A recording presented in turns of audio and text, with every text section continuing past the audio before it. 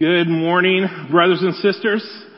My name is Chris Kinsley. As Shannon said earlier, I am one of the staff members and pastors over at the Church of Brick Hills. And so I bring you greetings from your brothers and sisters there this morning. We, as a faith family, are so privileged to pray for you regularly, for your pastors, and are so thankful for you as a church, for all the different ministry that you accomplish with one another and also here within our city and around the world. And so it's such a privilege to be able to be here with you this morning.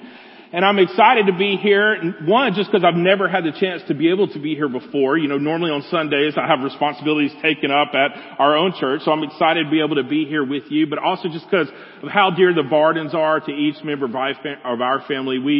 We are so thankful for them and their friendship with us. But then I'm also excited to be able to be here with us because of the particular text that we'll be looking at this morning. So if you have your Bibles, I do want to ask you to open those up to the book of Ephesians, to Ephesians chapter 2, and we'll be following along there with what the Apostle Paul, inspired by the Holy Spirit, wrote there to the church in Ephesus, but then also what he is writing to us today as we prepare to read these words. And as we do, we'll see a lot of different things that the Apostle Paul is desiring to teach us as God's church. And one of the reasons why I love this text is because of some answers that it gives us to some pretty big questions that everyone has in life. You know, one just being like, why are we here? Why do we exist? Why has God made us? And Ephesians 2 gives us some unique answers to that question. So if you will, let's begin looking at that if you will, follow along with me as I read Ephesians chapter 2 verses 1 through 10. And you were dead in the trespasses and sins in which you once walked, following the course of this world, following the prince of the power of the air, the spirit that is now at work in the sons of disobedience, among whom we all once lived in the passions of our flesh, carrying out the desires of the body and the mind, and were by nature children of wrath like the rest of mankind. But God, being rich in mercy, because of the great love with which he loved us, even when we were dead in our trespasses, made us alive together with Christ. By grace you have been saved, and raised us up with him and seated us with him in the heavenly places in Christ Jesus, so that in the coming ages he might show the immeasurable riches of his grace and kindness toward us in Christ Jesus. For by grace you have been saved through faith, and this is not your own doing. It is the gift of God, not a result of works, so that no one may boast.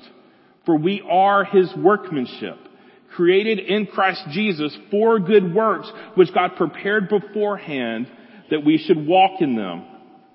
Well, right there in verse 10, we begin to get a little bit part of that answer of why we're here, why we exist, why God has made us. It's there as Paul writes that we are his workmanship, created in Christ Jesus for good works. God has made us to do good works.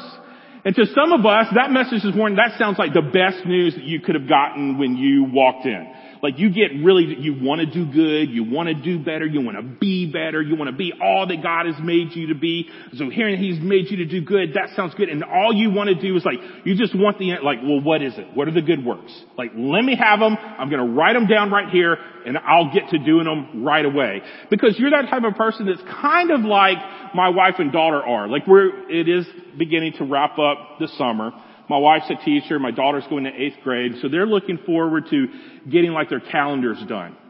Getting everything planned out, knowing what's expected and when assignments are due, when practices are happening, where we need to be, and they'll get it all written down. And some of you are like that too. In fact, some of you you begin each year by buying a new yearly calendar, a yearly planner. You still buy it in physical form. You don't do it on your phone. Because you like to make that to-do list for each day. And then as you go throughout your day, you like to check off that list. And boy, does that feel good. And if something comes up that you weren't planning to do that day, you quickly go to your calendar and you write it down so that you can then check it off. Because boy, does that feel good. That's what you want. It sounds good. God wants you to do good works. Great. Give me the list of good works. I'm going to write them down and I'll get to checking them off just as soon as we walk out of here this morning. But for others of us, that doesn't sound that great. Like, we don't do good with keeping up with the list. That seems kind of overwhelming. Like, we're doing good, just kind of get through our day each day. The idea of having a list of things that God's expecting us, that the Creator, the ruler of the entire universe is expecting us to do, that can seem kind of overwhelming for us. It doesn't seem like something that we're going to be real jazzed about. But when Paul is writing here about the good works that God has made for us to do, that He created us to do, but that He prepared for us beforehand, it's not a list that Paul has in mind, because what God made us for is not a list. Rather, God has made us for a life. And specifically, we need to understand that God has made us for life with Him. God has made us for life with Him. We see this back in the beginning of Scriptures. In the book of Genesis, in Genesis chapter 1 and 2, as God is creating everything, there at the pinnacle of creation, He creates Adam and Eve. He creates the first man and the first woman. There with Adam, as He forms him out of the dust of the ground, He literally breathes life into him. And why does He do this? Why does He give man and woman life?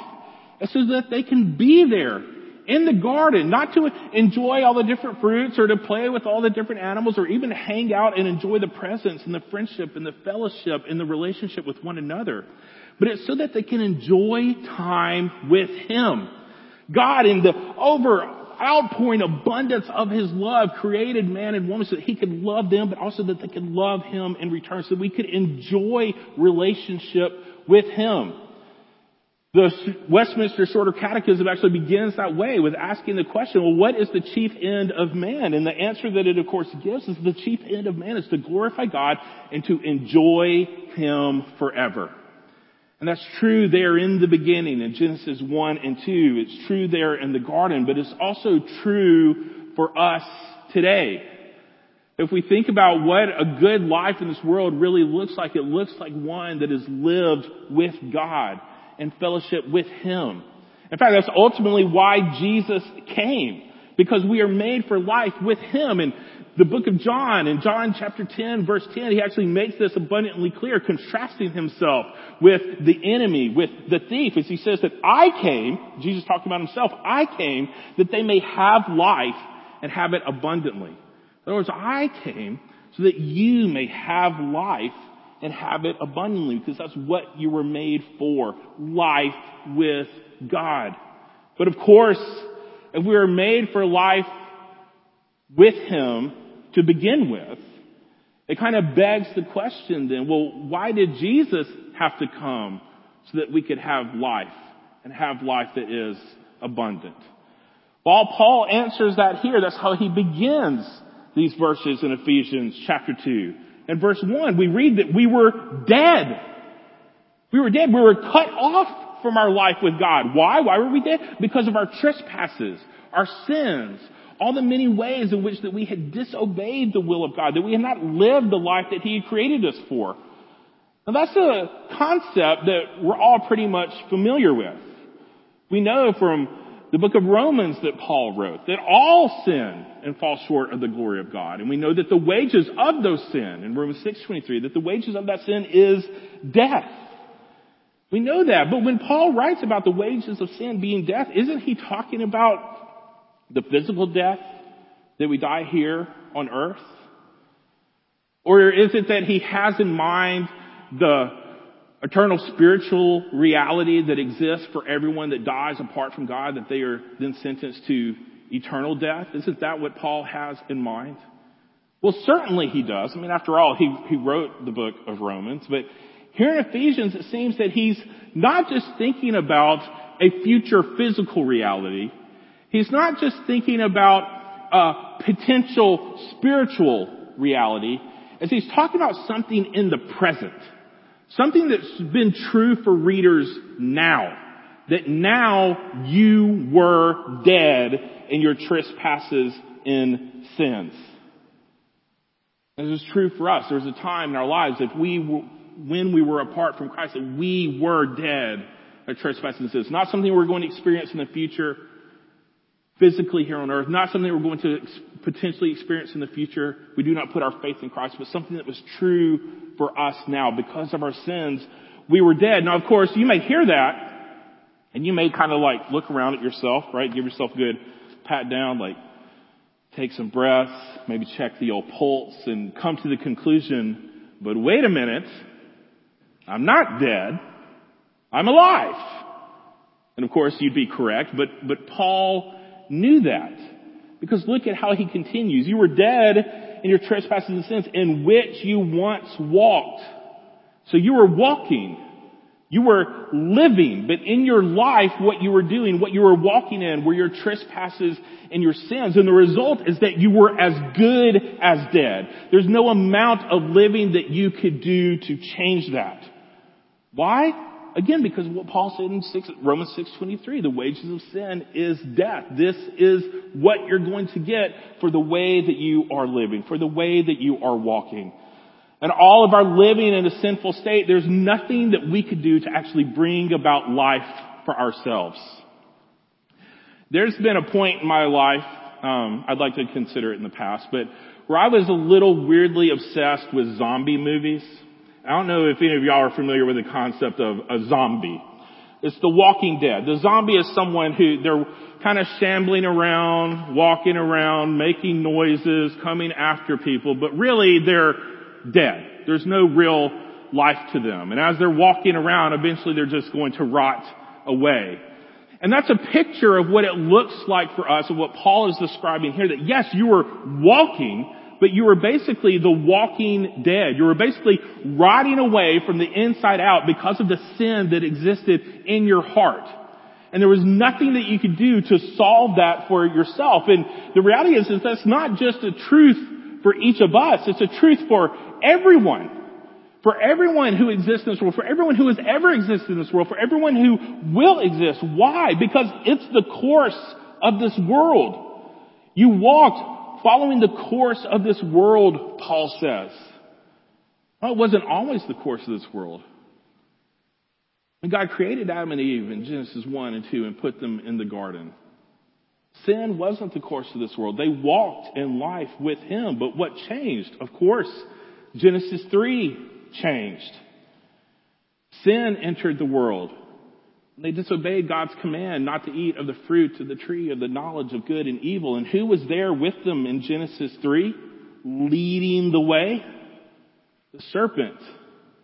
The enemy of God. Satan. The one that Paul then describes here as the prince of the power of the air.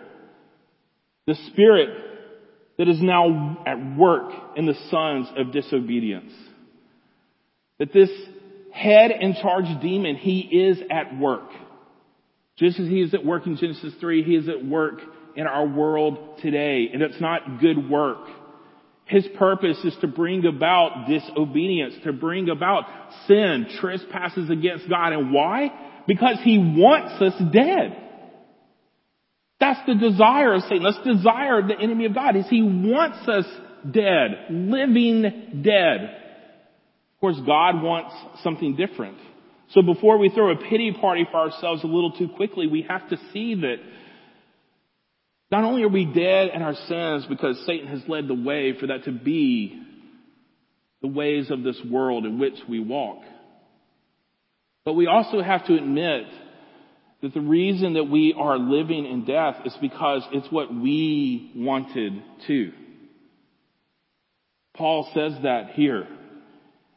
He says, we all once lived in the passions of our flesh, carrying out the desires of the body and the mind. The passions of our flesh, the desires of our body and our mind, that we wanted sin. We wanted disobedience. Similar how Adam and Eve looked at that fruit and they desired to eat it. We are faced with temptations in our lives, and we have to be able to admit to ourselves that we want to sin. You see, the reason why is because that's who we are. Dead in our sins. The late theologian R.C. Sproul said it this way, that we are not sinners because we sin because we are sinners. We're incapable of doing good work. In our living dead state, we might stumble around in such a way that it looks like that we have life, but that's not we're never going to progress in a positive direction. The only trajectory that our lives can head in, the only direction in which we can go, is a state in which the outcome is ultimately eternal death, an eternal experience of what our present spiritual reality really is. And the reason why is because that's what we deserve. That's why Paul describes us as children under wrath, under God's anger, God's punishment. Now, we don't like the sound of that when it's applied to us.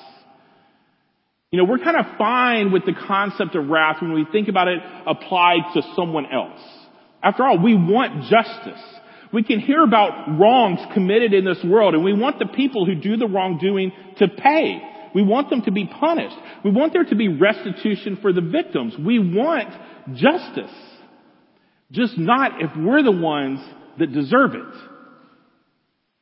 But we are children under wrath when we are in our walking dead state, living in our sin. God made us for life with Him, but we've chosen His wrath instead of His love. And there's nothing we can do about it. Whenever you hear about someone mention us being in need of a Savior, this is what they're talking about.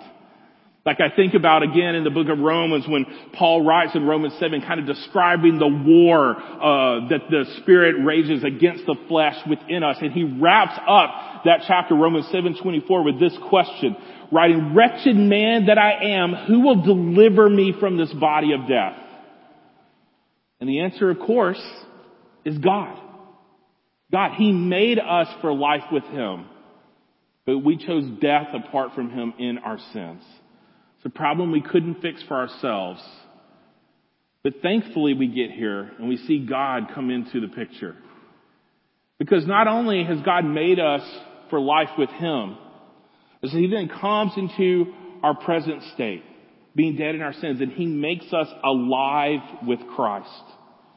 He makes us alive with Christ. And the drama that's playing out in Ephesians chapter 2, in those first 3 verses, there's only 2 characters. There's us and there's Satan. But then when we get to verse 4, we read those glorious words, "But God." God enters the story. And when He comes into the story, He brings everything about Him that is good. He brings His mercy, and He brings His grace, and He brings His love. And we need to make sure that we understand what exactly we mean by those characteristics. What does it mean that God is merciful, that God has mercy? What does it mean that God is gracious, that He exhibits grace, that He demonstrates grace? What does it mean that God is loving? Well, to give us some simplistic definitions, let's think about it this way. Mercy, one way that it can be defined is mercy is not getting the punishment that you deserve. So mercy is not getting punishment you deserve. Grace, on the other hand, grace is getting the blessing that you don't deserve. So sometimes we can use those words interchangeably, but they really mean 2 different things. Mercy, not getting the punishment that you do deserve. Grace, getting the blessing that you don't deserve. Okay, think about it this way. My son Haven's sitting right down here on the front row. He's almost 10 years old. And any of you who have ever lived with an almost 10-year-old boy, you know that you never have any problem with getting them to clean their rooms. Okay, that's never an issue whatsoever. But for the sake of illustration, let's just think that maybe that is an issue. That sometimes it can be hard to get your almost 10-year-old boy to clean your room. So let's say that one day I come to Haven and I say, "Haven, I need you to go clean your room. That's what I want you to do. I want you to go clean your room." And he says, "Yes, sir," because he's a very respectful young man. And he says, "Yes, sir," and starts to go up the stairs. I say, wait, Haven. I want to make sure you understand what I'm saying. I want you to go clean your room. That means all your clothes put up, all your toys put away, all the drawers closed, not everything just shoved under the bed or in the closet, everything in its space. Okay, that's what I need you to do. Do you understand? And he says, "Yes, sir, I understand." I say, "Okay, now Haven, listen to me, son. I want you to go clean your room. But if you don't do it, there's going to be a punishment. Do you understand?" And Haven says, "Yes, sir." I say, "Great, go for it." And he runs upstairs and he's up there and I can hear stuff happening for a while and it goes on. But after a while I then call up to him, "Haven?" He says, "Yes, sir." I say, "Will you come here?" And Haven comes down the stairs. I say, "Haven, have you cleaned your room?" And he just kind of looks at me. I say, "Haven, let me Ask you again, have you cleaned your room? And he says, no, sir. I said, Haven, what have you been doing? He said, oh, I've just been playing. Oh, so you've been doing what you wanted to do instead of what I told you to do. Yes, sir. Haven, what does that mean you deserve? And Haven says, a punishment. I say, yep, that's right. Now, in that moment, if I give Haven a punishment, if I ground him, if I take away device time, whatever the punishment might be, I'm completely justified in my response, right? I told him to do something. I set forth what the expectations were to make sure that he understood what the consequences would be. He did not follow through. Therefore, the punishment is deserved, and I'm completely just in offering that punishment. But in that moment, what if instead I say, that's okay, buddy. I forgive you. I'm not going to give you a punishment. That's mercy. Now, what if not only do I say, that's okay, buddy, I forgive you. I'm not going to give you a punishment. I say, in fact, let's go up there. I'll go ahead and clean your room for you. And then let's go to Brewster's and get chocolate and peanut butter milkshakes. How does that sound? And Haven's like, yes, that sounds awesome. And that's what we do. That's grace. Mercy is the forgiveness and not getting the punishment. Grace is the getting the job done because I step in and do it myself and then taking him for a reward, for a blessing. Why would I do that? I'm completely justified in offering Haven the punishment. Why would I give him the forgiveness and not the punishment? Why would I give him the blessing that he completely doesn't deserve? There's one reason and one reason only. It's because I love Haven. I want him to be disciplined. I want him to do the right thing, but I also want times where I can give him mercy, where I can show him forgiveness, where I can bless him, not because of what he's done, not because of who he is, but because of who I am, his dad, and I love him, and I want to give him chocolate and peanut butter milkshakes more than I want to give him a punishment. That's what I want in that moment. That's grace and mercy driven by love. And if I can do that for my son Haven, how much more does God do that for each and every single one of us? He is our heavenly Father, overflowing with an abundant love for us. He's completely justified and not only condemning us and making a punishment for us, but then also, because of who he is, because of his good love, he comes behind and instead he has mercy on us and he blesses us in his grace. And he comes and he meets us where we are, dead in our trespasses and sins. And instead, what he does is he makes us alive in Christ. Even while you were dead in your trespasses and sins, God, because of his great love for you, made you alive together with Christ. Now think about some of the responses again that we have to God's wrath toward us. We don't like the sound of it. We don't like the feel of it. Like it seems harsh and hard and horrible, and that's true. But when I think about us having kind of those reactions to God's wrath, I think about us saying that kind of thing to Jesus. Jesus, man, God's wrath idea, this seems like a lot. It's harsh, it's horrible, it's a hard thing for us. And I think, picture Jesus looking back at us and say, yeah, you're telling me. Because you see, there was still justice to be given in response to our sin. The wages of sin was still death. And so Jesus stepped in. That's how he came in order to give us life, so that we could have life and have life abundantly. He took our punishment. He took God's wrath. He took our place, and there on the cross, he died. He took the wages of sin. But of course, he didn't stay dead there, right? He rose from the grave. And just before Ephesians chapter 2 and Ephesians 1, Paul describes what that looks like for God as he's praying for the church at Ephesus there. And he's asking God for them to be able to see and to understand things about God. One of the things that he wants them to understand is the power of God that he worked in Christ Jesus when he raised him from the dead and seated him at his right hand in the heavenly places, far above all rule and authority and power and dominion, and above every name that is named, not only in this age, but also in the one to come. And he put all things under his feet and gave him as head over all things to the church, which is his body, his fullness of him who fills all in all. You see, God the Father raised God the Son, Jesus Christ, from the dead, but it didn't stop there. He then raised him up to the heavens, to his right hand, to rule with authority over everything and everyone for all eternity. He rules over this world whose ways are the sins and trespasses. He reigns over the enemy, Satan, that wants to lead us to obedience. He has authority over us, but not to subjugate us, not to imprison us, not to oppress us. He has authority over us in order to free us, to make us alive again. And then in Ephesians 2, Paul then describes what God does even beyond that. After making us alive, God raised us up with him and seated us with him in the heavenly places in Christ Jesus. God doesn't treat us as children under wrath. He treats us as he treated his son when he raised him from the dead to return him to life. As he raises us from the death in our sins and he gives us new life in Christ, he treats us like his son, like children under his mercy, his grace, his love, his life, and raises us up with him and seats us with him in the heavenly places. What Paul is writing about here, it's a past event. It's something that has already happened in the lives of his readers there in Ephesus, but that has lasting, ongoing effects in their lives. God has not only made them alive, they are now alive, and God is continuing to give them life, to sustain them for the life, the full life that he desired for them, that he made us for, and that he sent Jesus so that we could have.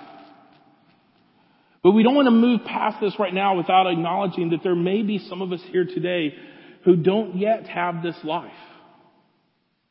We may still be dead in our trespasses and sins. Sure, we're shambling around with some semblance of life, but not the life that God made us for. But it can be yours today. As Paul writes, by grace you have been saved through faith. And this is not your own doing. It's the gift of God, not a result of work, so that no one may boast. You can be given life in Christ today. How? Through faith. By believing and trusting, repenting and receiving. You see, and faith it's not something that we bring to the table. Just like his grace, just like God's mercy and love, like his salvation, like this life he gives us, it's a gift. Faith is a gift. There's nothing we can do to earn this gift. We don't do something like to get on his nice list in order for him to bless us in this way. He just freely offers it to us if we will receive it. So will you receive it today? We'll repent and believe. What that means is just to turn away from your sin. Turn away from the desires of your flesh and turn to Jesus. Trust him that he is who he says he is, that he is the Son of God, that he came and paid the penalty for your sins, and that he can and will give you new life today. And know why he does this. Not because of what we do. Not because of who we are. Not because of some potential that he sees within us. No, he does this for us because it's who he is. It's according to his rule. It's because of what he desires. And also, as Paul writes, it's so that in the coming ages, he might show the immeasurable riches of his grace and kindness toward us in Christ Jesus. So how does he do that? How does God display the riches of his mercy and kindness? How does he reveal that, show that to the world around us?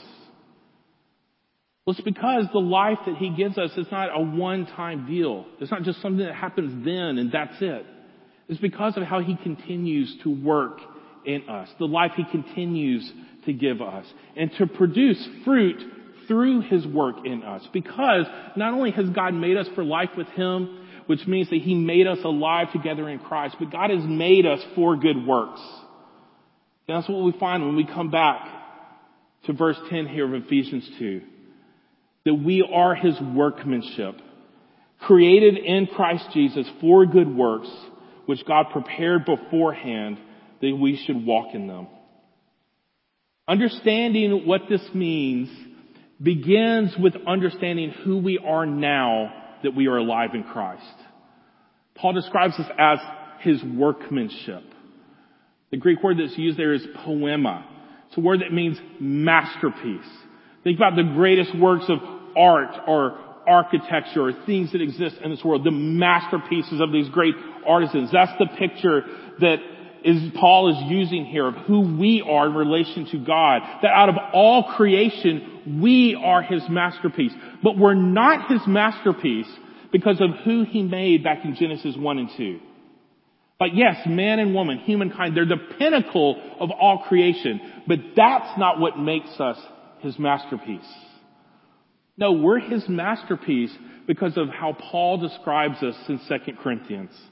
In 2 Corinthians 5:17, Paul writes that, therefore, if anyone is in Christ, he is a new creation. The old has passed away. Behold, the new has come. We are his masterpiece, not because of who he made humankind to be in Genesis 1 and 2. We are his masterpiece because of who he has made us now. New creations. Made alive together with Christ and made for good works.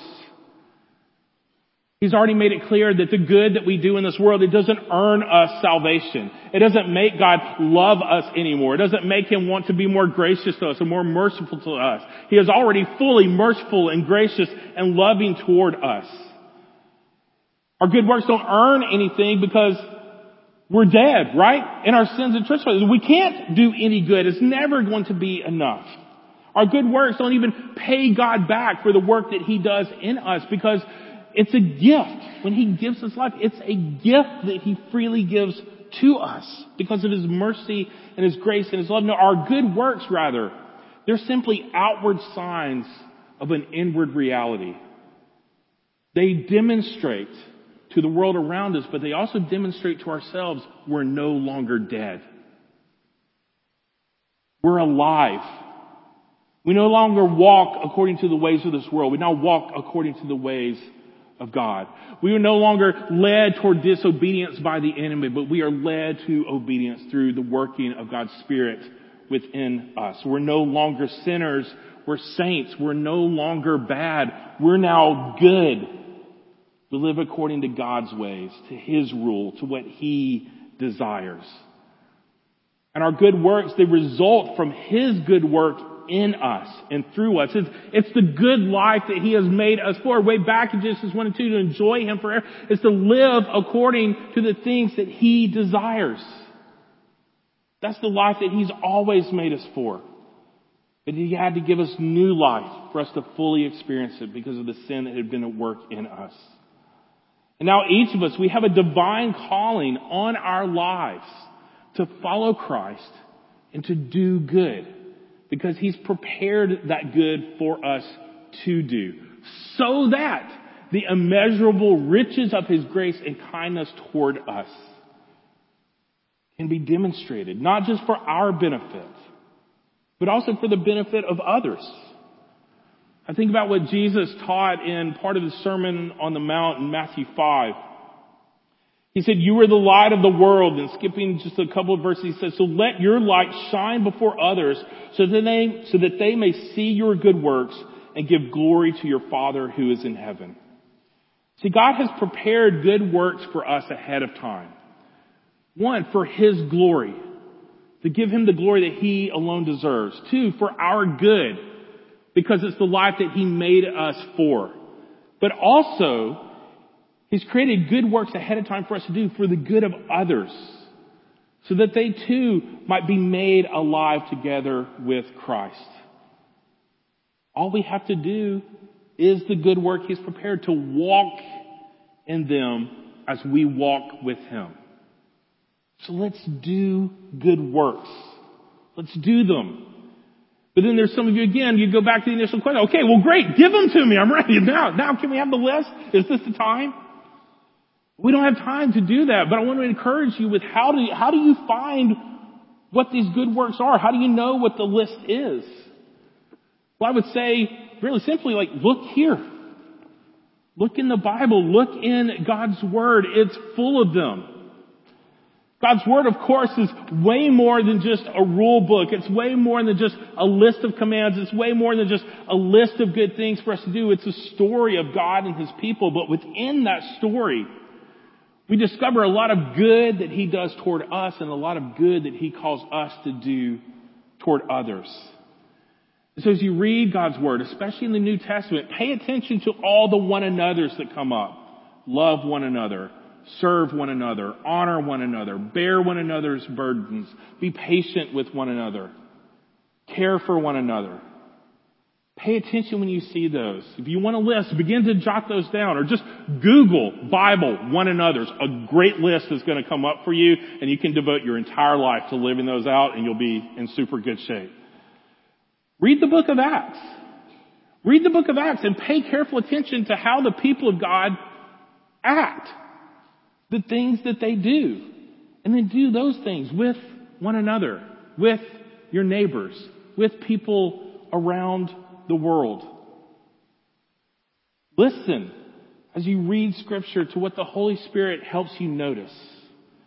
What He draws your attention to. Something that stirs something inside you. A desire to obey something that you've read, and then do it. Go obey. Do that good. The good life that we live with God, it's one that's marked by good works because that's who He is. He is good, so good. And because that's what He does. He's in the business of doing good work in us and through us. And so the logic then follows that as we follow Him, He would lead us to do good work too, to give Him the glory, to grow us to be more and more like His Son, and to show others how good He really is, and how they too can know His goodness, His mercy, His grace, and His love. How they too can know the full life He made them for, of how they too can be made alive together with His Son, our Savior, Jesus Christ. So as a final encouragement, let's not only do good, but as we do, let's also be sure that we use our words and we tell others why we are doing the good that we do. Let's tell others of the new life that God has given us in Jesus Christ. And let's tell others how that new life can be theirs too. We're surrounded by people looking for the good life in our world. And they'll never find it in their possessions, and they'll never find it in their vacations, and they'll never find it in their jobs, and they'll never find it in their friends. They'll never find it in the ways of this world. Because the good life that they've been made for can only be found in Jesus Christ. So let's introduce them to Him. Let's pray. Father God, we praise You for the gift of this day. We praise You for the gift of Your Word. And I especially praise You and thank You for my brothers and sisters here at Philadelphia, for the great love that You have for them, for the mercy and grace that You have shown them, for the new life that You have given them. And we thank You for the reminder that You've given us this morning, that in that new life You've prepared good works for us to do. And so, Lord, we ask You to, as we follow after You, to lead us to those good works, to lead us to see them in Your Word, lead us to put them into practice, to spur one another on to love and good works. For You, yes, but also for one another, for the world around us. That we might grow more and more into the image of Your Son, our Savior, Jesus Christ, and so that more and more people around us might see our good works, give You the glory You alone deserve, and find the new life that they can have through faith in Christ alone. I ask You to use each of us to do that, to grow Your people, to grow Your family in us and through us. We ask it, of course, in the name of Your Son, Jesus Christ. Amen.